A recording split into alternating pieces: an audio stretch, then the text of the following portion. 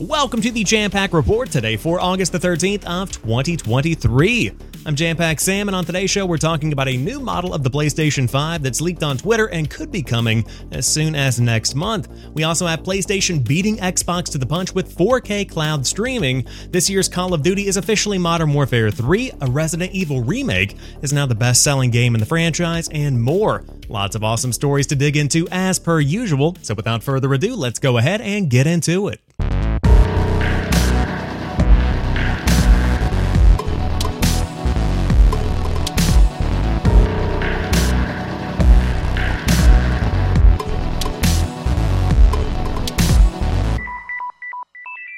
Starting things off, is this the PS5 Slim? We head to Tom Warren at The Verge, who writes, rumors suggest Sony could launch a PS5 Slim in September, and now images and a video of the rumored device have leaked online. And that video came from @BWE_dev on Twitter, who wrote CFI-2016 PS5 case, which is the new part number for this device. And here you have it. This is what we have so far. It's a 9-second video, and for the audio listeners out there, it basically looks like the standard model of the PlayStation 5, but with slits on either side of the device, and they write at The Verge that it could be slightly shorter and slightly slimmer. So not a huge variation from what we already have. This is still a very large device. But the big potential benefit here is that if you look at the way this is designed, it's got a removable disk drive. At least it could have one based on the video that we're seeing here and based on the rumors that we've seen so far. And so what that would mean is that rather than Sony having to produce a PlayStation 5 all-digital edition and then also producing the one that has the disk drive built into it, you just streamline that production and make one model of the PlayStation 5, potentially at that $399 price point, and then if players do want to go out and get that physical disk drive to play physical games, they can go out and buy that for themselves and snap it on the side, kind of in the same way that you already do the side panels of the PlayStation 5 itself. But back to Tom Warren at The Verge. Insider Gaming reported last year that Sony was preparing for a PS5 with a detachable disk drive for September 2023. It's rumored that the next PS5 model will be sold on its own without the disk drive or in a bundle, which means the slimmer model could soon become the PS5 default, allowing people to attach a disk drive at a later date. Currently, you either have to buy a $399 PS5 digital edition or the $499 PS5 with a disk drive. Microsoft certainly seems to think that a PS5 Slim model is on the way later this year. The Xbox maker referenced the rumors in documents that were filed as part of the FTC versus Microsoft hearing last month. Microsoft seems to think the PS5 Slim will be priced at $399, the same price point as the PS5 Digital Edition. And that's where the story ends today. Once again, here is the video that we have so far, and I've got to say, this looks pretty good. And it makes a lot of sense. And I've seen a lot of conversation on Twitter and on threads where people are looking at this video and saying, why would I want this? What is the point of having this, especially if I already have a PlayStation 5? Does it bring more power? More than likely not. It does bring a slightly smaller design, but this thing is still gargantuan in comparison to a lot of the devices that are out there on the market today. And my answer to that is that this is not a device for the consumer. This is not a device that's meant to be something that entices you to pick one up. This is meant to be a device that is the new PlayStation 5. This is just the new model that you go pick up. This is the difference between the day one PlayStation 4 and the PS4 Slim. If you had the day one PS4, there wasn't too much of a difference between it and the PS4 Slim. Of course, it looked slightly different, had that matte black on top rather than the piano shiny black, but this is going to be a slight change in the design to make production a whole lot easier for PlayStation. And what that ultimately is going to do is allow more of these things to get out in the wild faster. They don't have to focus on making two different variations that could sell at different rates. They just have one PlayStation 5 and they bundle appropriately, whether the PS5 physical edition, the one with the detachable disk drive bundled into it, sells better. Hey, if that's the case, make more of that. If people want more of the digital version, don't include the disk drive and make more of that. It's a really easy way to pivot and probably save some money and time in the process. So, That's what we have so far. Time will tell, but let me know down below. Do you think this is real, and would you pick one up if this was the next model of the PlayStation 5? And in my case, as somebody who doesn't already have a PlayStation 5, it sounds like I'm waiting at the right time. I'm going to be able to get a cheaper version of the PlayStation 5 if I do choose to go buy one. That also gives me the opportunity to play digital games or physical games without having to choose between one model or the other, and I'll probably save some money in the process. Next up, PlayStation has beat Xbox to the punch with 4K cloud streaming. Anne-Marie Ostler of Games Radar has the story, and she writes, Sony has begun rolling out its PS5 cloud streaming service, which, unlike Xbox, comes with a 4K option. The feature, which allows you to stream various PS5 titles without having to download them to your console, is now being offered to select PlayStation Plus Premium members as part of a beta test. Users over on Reset Era who have been invited to sample the service have reported that it offers a range of resolutions, including 720p, 1080p, and 1440p.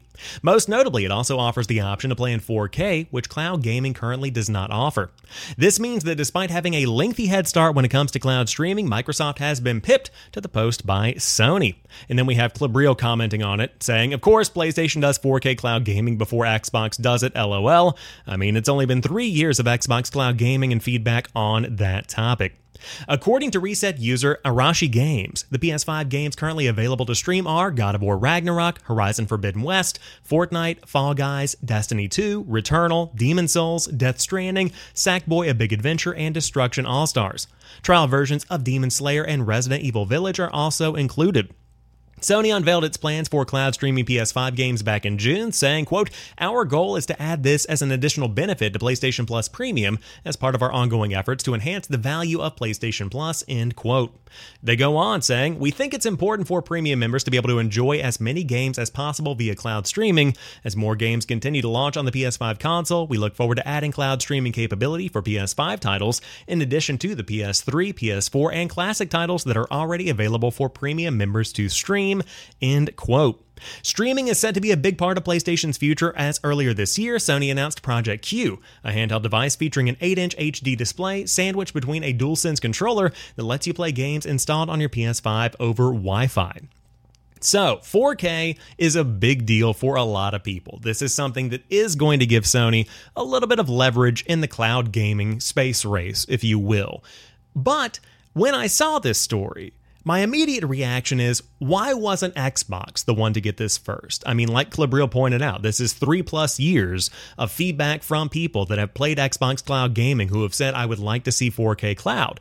And we've seen recent comments from the FTC discussions and deliberations in July that show Microsoft is breaking even, generating a little bit of profit on cloud gaming, but it by no means is what they thought that it was going to be. It is not the game changer that they had predicted it would be at this point in time. And I'm not writing off the significance of cloud gaming. It is going to be a big part of the gaming industry going forward. But I head over to Windows Central Gaming, where Jez Corden recently wrote, Xbox Cloud Gaming is seeing increased queue times as demand surges.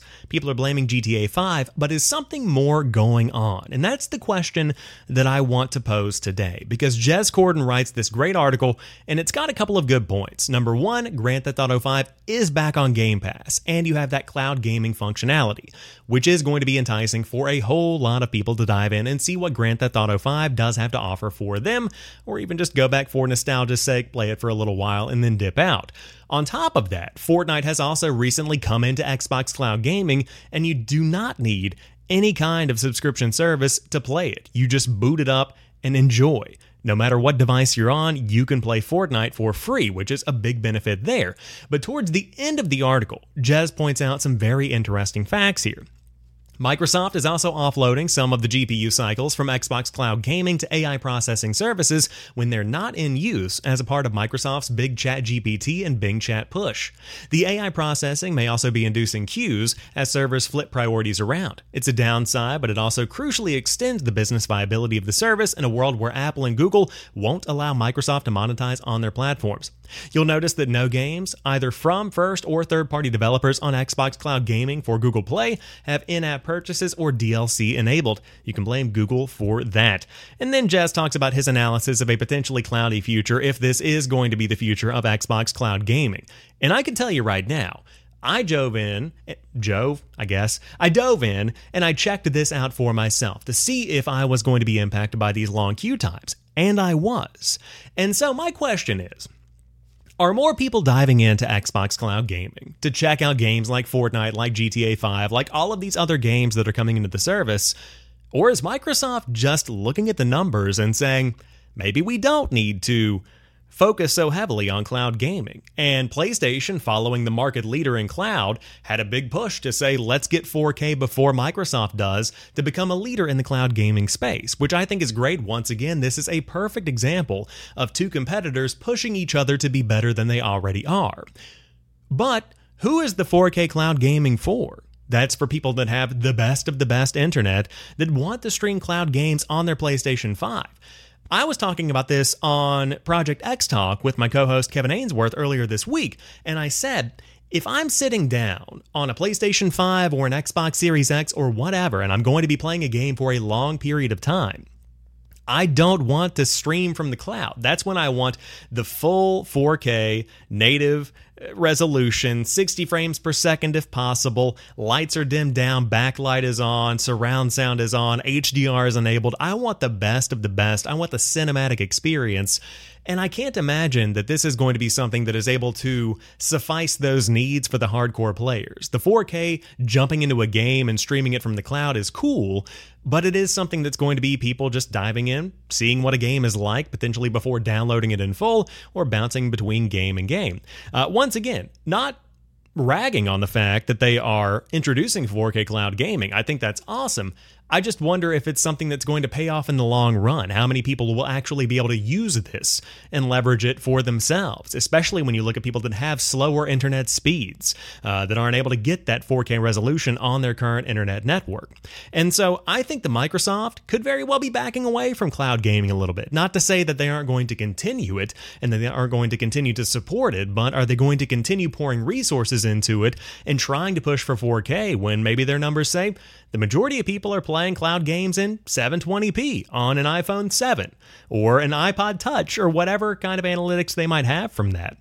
They know what their use case is, and maybe 4K just isn't in that right now. It absolutely is something they should push for, and as the capability expands, they probably will, but I wouldn't say that PlayStation beating Xbox to the punch with 4K cloud streaming is the death of one or the other. I think that this is just one step in the cloud gaming space that we're seeing, but it's cool to see PlayStation, a big competitor in the gaming space, especially in the console space, get this kind of functionality. So we'll see where this continues to go. Could be a great option for people that might be able to stream games in 4K, maybe on a PC from PlayStation in the future.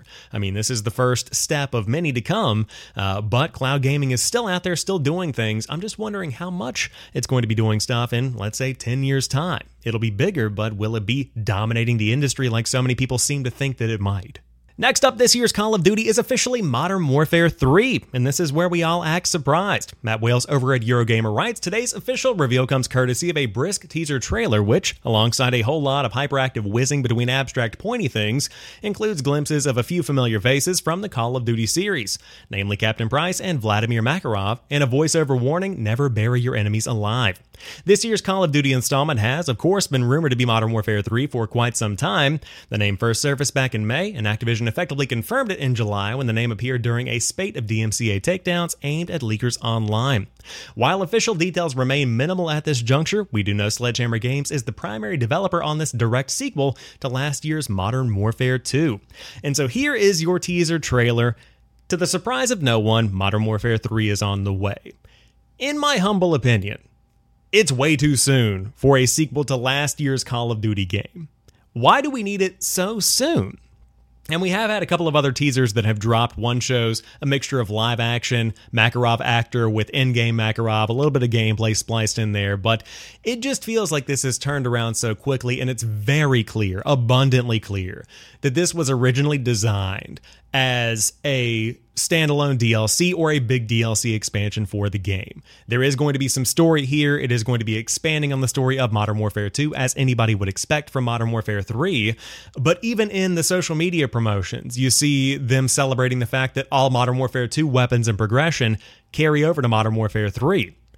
Well, my friends, that sounds like the same game, getting a big piece of DLC. And so I think that what this is a full premium Call of Duty release to hit the needs of the shareholders and to hit those expectations. But this is going to be the first game in a very long time from the Call of Duty franchise that I don't pick up on day one. I'm out for it. I did not buy Vanguard a couple of years ago, but I've bought the two that have come out since then. And whenever I checked out Modern Warfare 2 last year, I picked it up on day one. I was really enjoying it, played through the whole campaign, which was great. Really enjoyed the stories that were told there. The multiplayer was even fun for the first couple of weeks. But as it tends to go, the gameplay got a little bit more complex over time. The weapon system just got to be a little bit frustrating just because I had to unlock specific attachments and red dots and things. Why don't I have a red dot as soon as I jump into the game? I mean, that's just a fundamental part of Call of Duty. And for me, as somebody who doesn't want to have to grind Call of Duty as my go-to game, it doesn't entice me to just jump in and play a couple of rounds. Even now in July of 2023, August now of 2023, I don't feel compelled to go back and play any more Modern Warfare 2. And so, since it doesn't have that longevity of the Call of Duty games that I played back in the day, where map packs brought me back throughout the summer season and then the new Call of Duty launched in the fall, I don't really feel a need to drop $70 on what is feeling more and more like something that really should have probably been a $40 expansion. That's kind of the way that I see it right now. So time will tell if this is actually good. Glad to see Sledgehammer in the driver's seat here because Modern Warfare 3 was one of my favorite Call of Duties back in the day, but this is not going to be one that I end up picking up. So let me know down below, is it one you are going to be diving into if it is something you are interested in yourself? But now diving into a couple of delays that have come our way, courtesy of a Devolver Delayed. And if you missed this, Devolver Digital always kills it with their marketing. But this time around, instead of putting out notices that games that people have been looking forward to have been delayed and kind of one of those black background, white text Twitter announcements, they decided to make an entire 3-minute showcase out of it, and Gematsu has the rundown for us here, where they write Angerfoot, Pepper Grinder, The Plucky Squire, Stick It to the Stickman, and Skate Story have all been delayed to 2024. They write, the news came via Devolver Delayed, a digital event announcing which of its games, will miss their scheduled release dates in favor of a 2024 release, and you can watch the full video below. But I wanted to call this out on today's show because I love the style of Devolver. I love the fact that they could have made one of those "we're sorry" kind of posts, but no, they own it. They talk about what games are still coming out in 2023, plenty of things to look forward to here, but there's also going to be a couple of delays. And in a year where we've got a huge fall of releases, I don't think that I'm going to be upset that Angerfoot isn't going to be launching because I'm probably going to be busy playing games like Starfield. People are going to be playing Spider-Man 2. Those are just two of the biggest examples of games coming out this fall. I mean, the world is in love with Baldur's Gate 3 right now, so I don't think the Plucky Squire getting pushed to next year is really going to ruffle anyone's feathers. Now, admittedly, some of these games are probably some people's most anticipated games of the year, but as always, I'd rather have a game get delayed than come out and, number one, get overshadowed by a ton of other games that have come out this year, but also just simply not be finished. Definitely don't want that. So, Skate Story is also one, by the way. Very excited to see how that actually plays. I don't know if it's going to play like trash or if it's going to be just as good feeling as it is good looking, but that one's had my eye for quite some time. So if you want to watch the full 3-minute Devolver Delayed, you absolutely can. Also, Angerfoot is a very good time. I played that on a Steam Next Fest last year.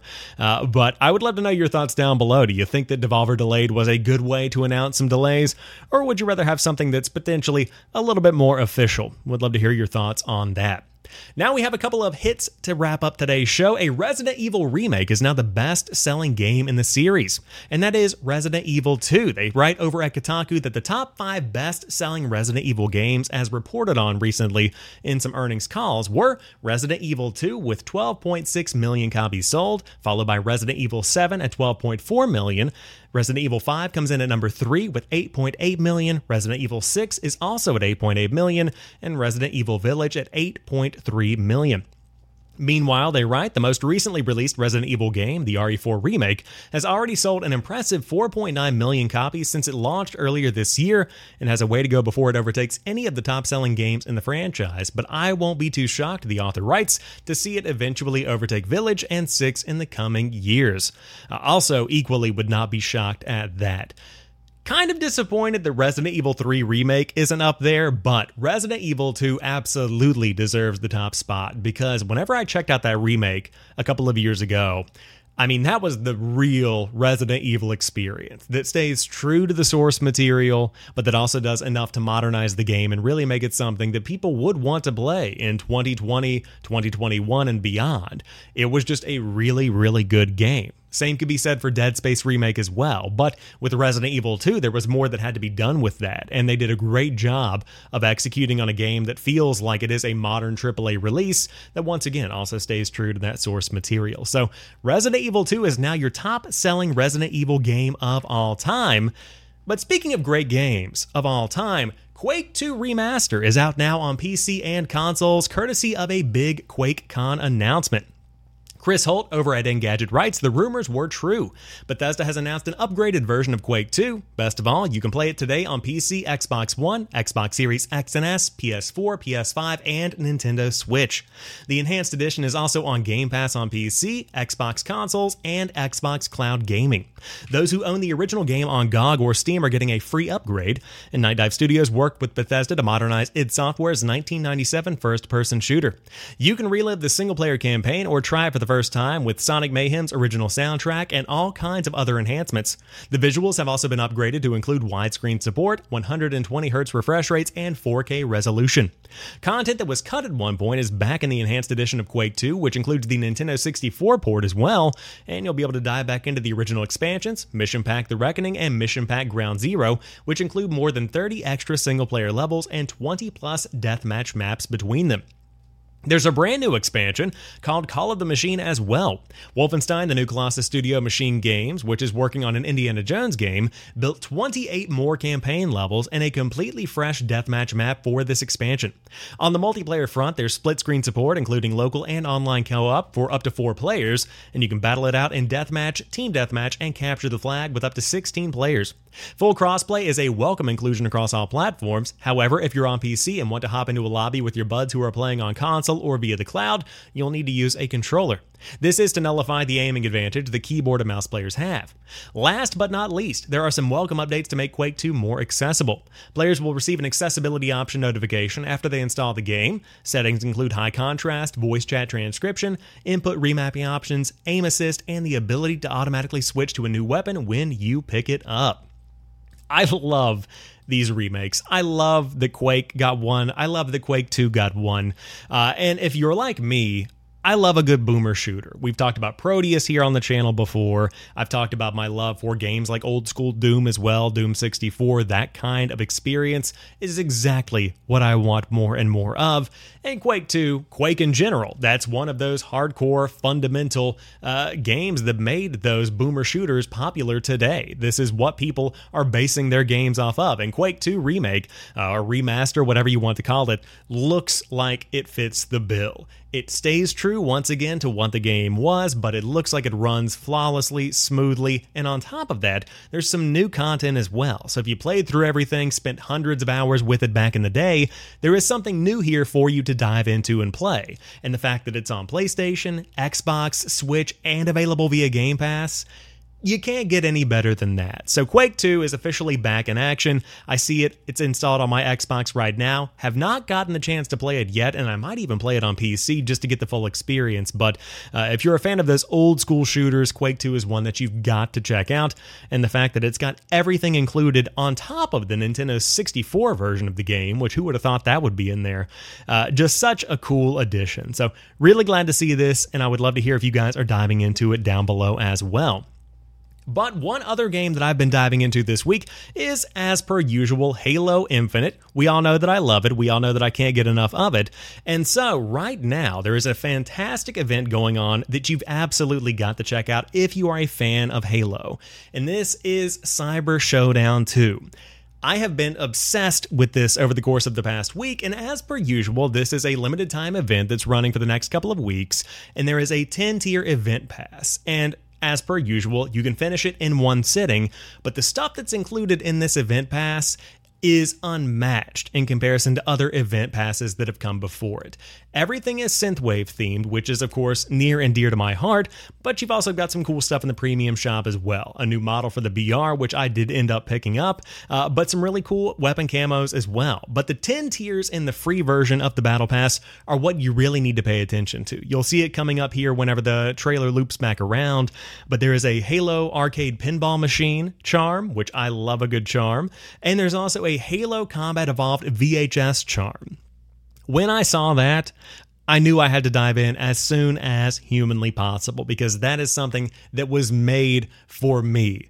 That is my kind of content. And on top of that, Dredge also just recently came into the game, which is a new map based on Countdown from Halo Reach, and it plays just like Halo Reach did back in the day, but with those Halo Infinite mechanics. The new sniper rifles, the new shock rifles, the new equipment that's in the game. I mean, the fact that I can now grapple across Countdown in Halo Infinite's engine, it just feels good. It works well, and I love spending time in the game. And I said it before, I'll say it again right now.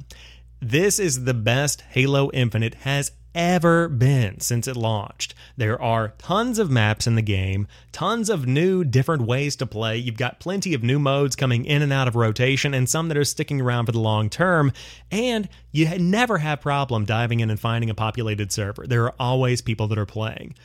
It's so good to see Halo Infinite thriving like this, and of course, just like everybody else, I'm excited for what's to come with the future of Halo to see where the franchise ends up going. But right now, if you have not already, dive back in, check it out, because this free event pass gives you tons of cool stuff, tons of cool cosmetics, all just for your time. Spend a couple of hours with it, and I promise you, you will not regret it.